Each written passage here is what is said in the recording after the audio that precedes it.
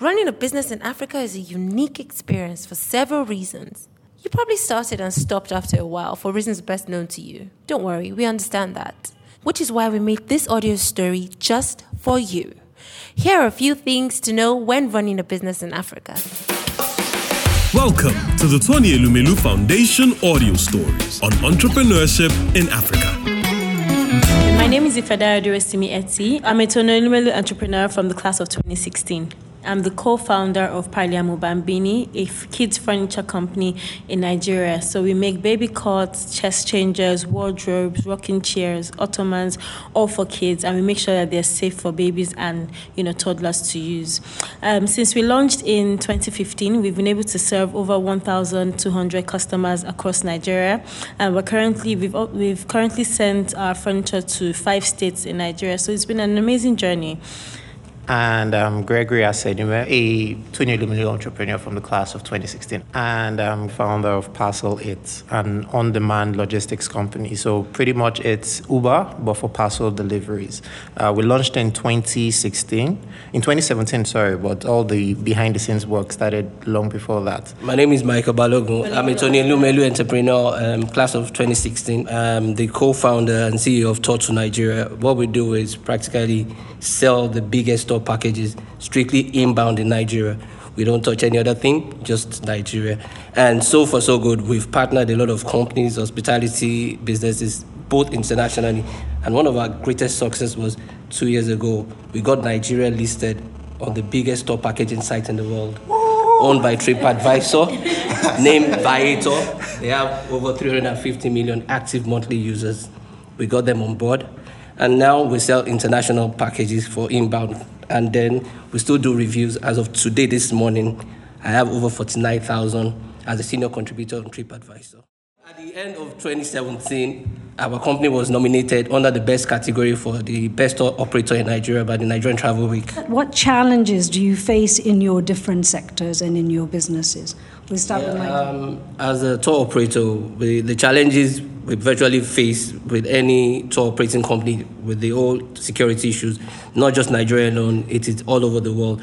Security and then infrastructures. When I talk about security, we've been in the news for the wrong reasons, talking about the kidnapping, the Boko Haram issue, the terrorism stuff. But in as much as we are looking at all that security challenges, we are still doing our tours because we map out where we take our clients. We give them security updates. Some places we don't go to. There are things we put in place. We are partnered with the Nigerian police. We take security, even if it's just one client. We take security. The other challenges is the infrastructures, the roads. Like imagine you're going to Badagry, which should be like, if the roads were good, it should be like an hour drive and all that. Some days you take 3 hours, 4 hours. That takes out of all the stress. And then the cost of logistics goes up with that scenario and all that. In the last 2 years, we've worked both with the government and the private sectors and all that. Like we have a one-on-one interaction with the DG of NTDC, Mr. Folarin Koka. I'm a member of Nigerian Association of Tour Operators, NANTOP. So all that one gave us that leverage to now speak out and, merge with other government officials. Thank you. Gregory, so what challenges do you face in your particular business? Well, there are two separate kinds of problems that we face. First off is the tech. So we are heavily dependent and reliant on tech. And even the tech in itself can be split into two kinds of problems. So first off is the network problem. Since it's tech reliant and also network dependent, if you have small network fluctuation on your phone, it can affect a whole lot. Even from the back end for us as well, it causes lots of problems. We had the tech issues, but also the rider issues. So we aggregate dispatch riders, and to ensure quality service delivery at every given point in time, that became some sort of a headache. So we had to then integrate feedback systems, rating systems, quickly, and striking kind of systems where a dispatch rider defaults today, you give him a strike one. It defaults consecutively, and then you delist him. How many dispatch riders do you have on your system now? We have about 50 of them. What are your challenges? Okay, the most challenging thing for us is talent management, because we deal with a lot of artisans. So sometimes they don't really understand safety issues. They don't understand that they have to keep the quality at par. So, and because they are artisans, most of them are not really educated. So we have to, train them so that they can get to the level that we want, because safety is our number one priority. What's education got to do with being a craftsperson? Because without them, you don't have a business. Yes, they need to have a certain level of understanding. If you're not educated, you don't really understand why a bed really needs to be safe. They just want to make the bed and the baby will sleep in the bed. But if they don't really understand the intricacies of the importance of some particular things, for example, the beds that we make, it needs to be it can be sharp. But if you give it to a normal roadside carpenter, they will just do anything just so that you can put a mattress inside and keep it there. But, for us to explain to these carpenters, okay, you have to do it like this, do it this way. Sometimes they need to have some certain level of understanding and be able to receive the information, as opposed to, just meeting any roadside carpenter.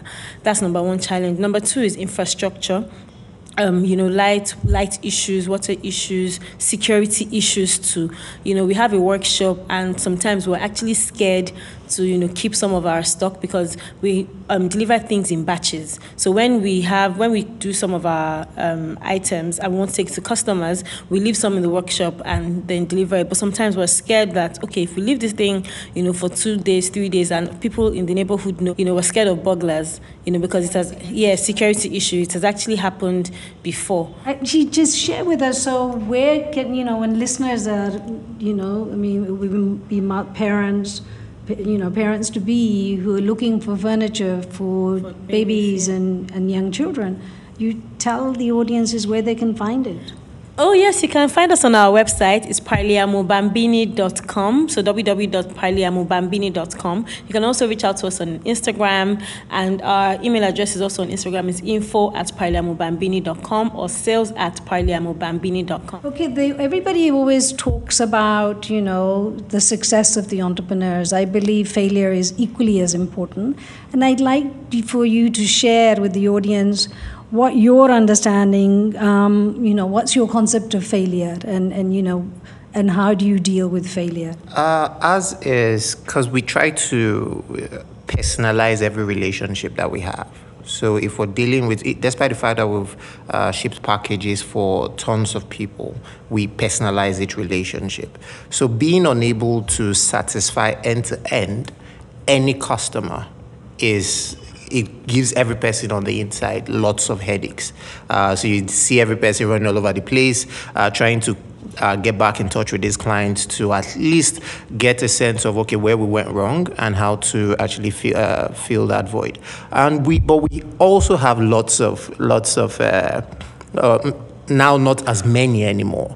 But when we first rolled out, we had lots of slow days, lots of bad days, where because of the volatility of the tech that we're operating at the time, you could sleep, wake up, and it's hanging.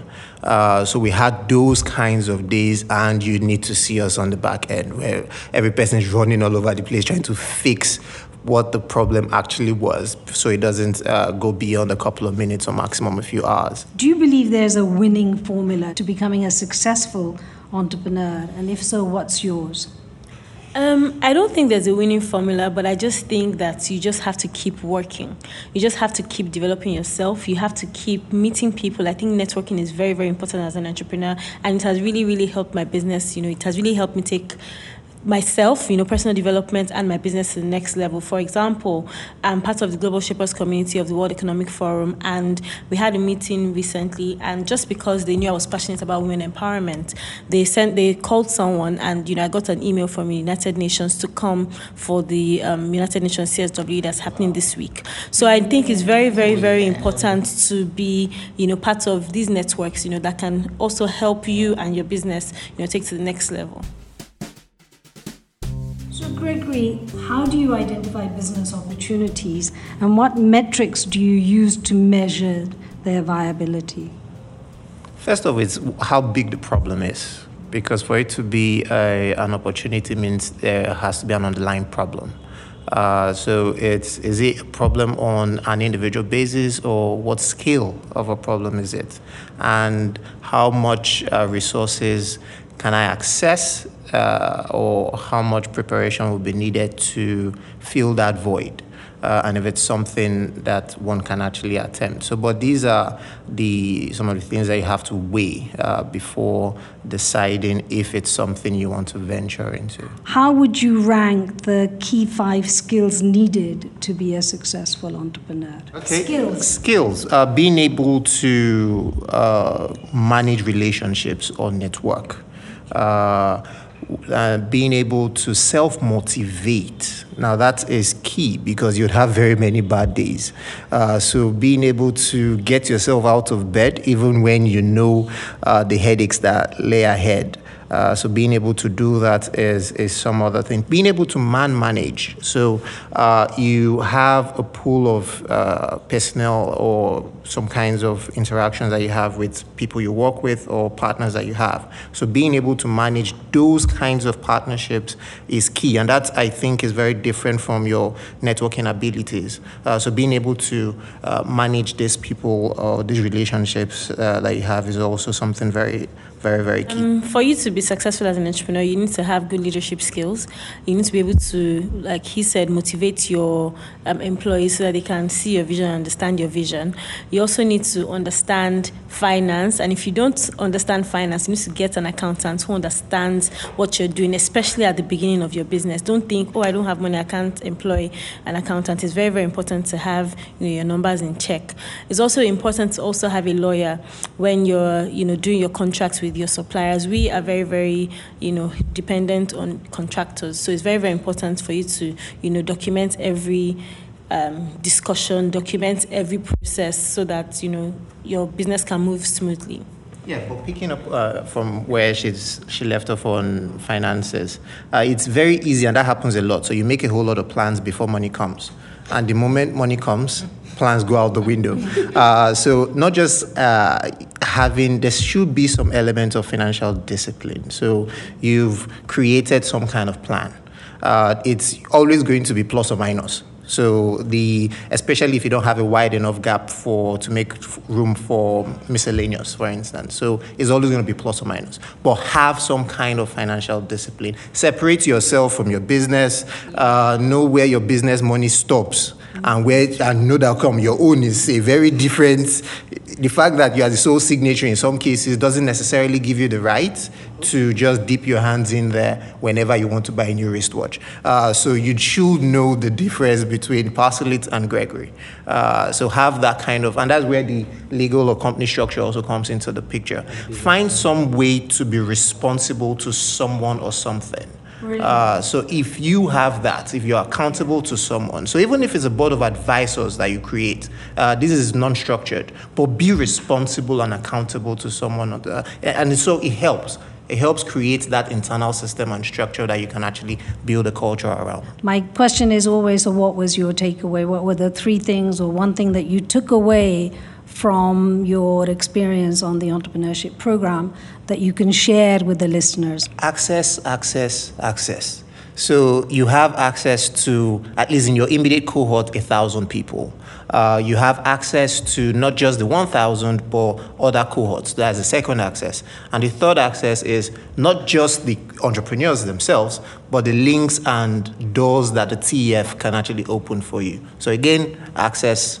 Thank you. Really, what you're saying is, not only from the mentoring and the 12-week training, plus, the gathering at the forum, the kite mark that is the Tony Elumelu Foundation Entrepreneurship Program, the fact that you've been on it, it actually goes on to open further doors. A lot of doors. That was what Tony Elumelu is doing. I went to the American consulate and I just said, I'm a Tony Elumelu entrepreneur for the fellowship and I applied to, and the man just looked at me like, wow. And he wasn't even Nigerian, he wasn't from Africa, he was American. So it's very, very important. I pitch it in, I drop it anywhere I want to.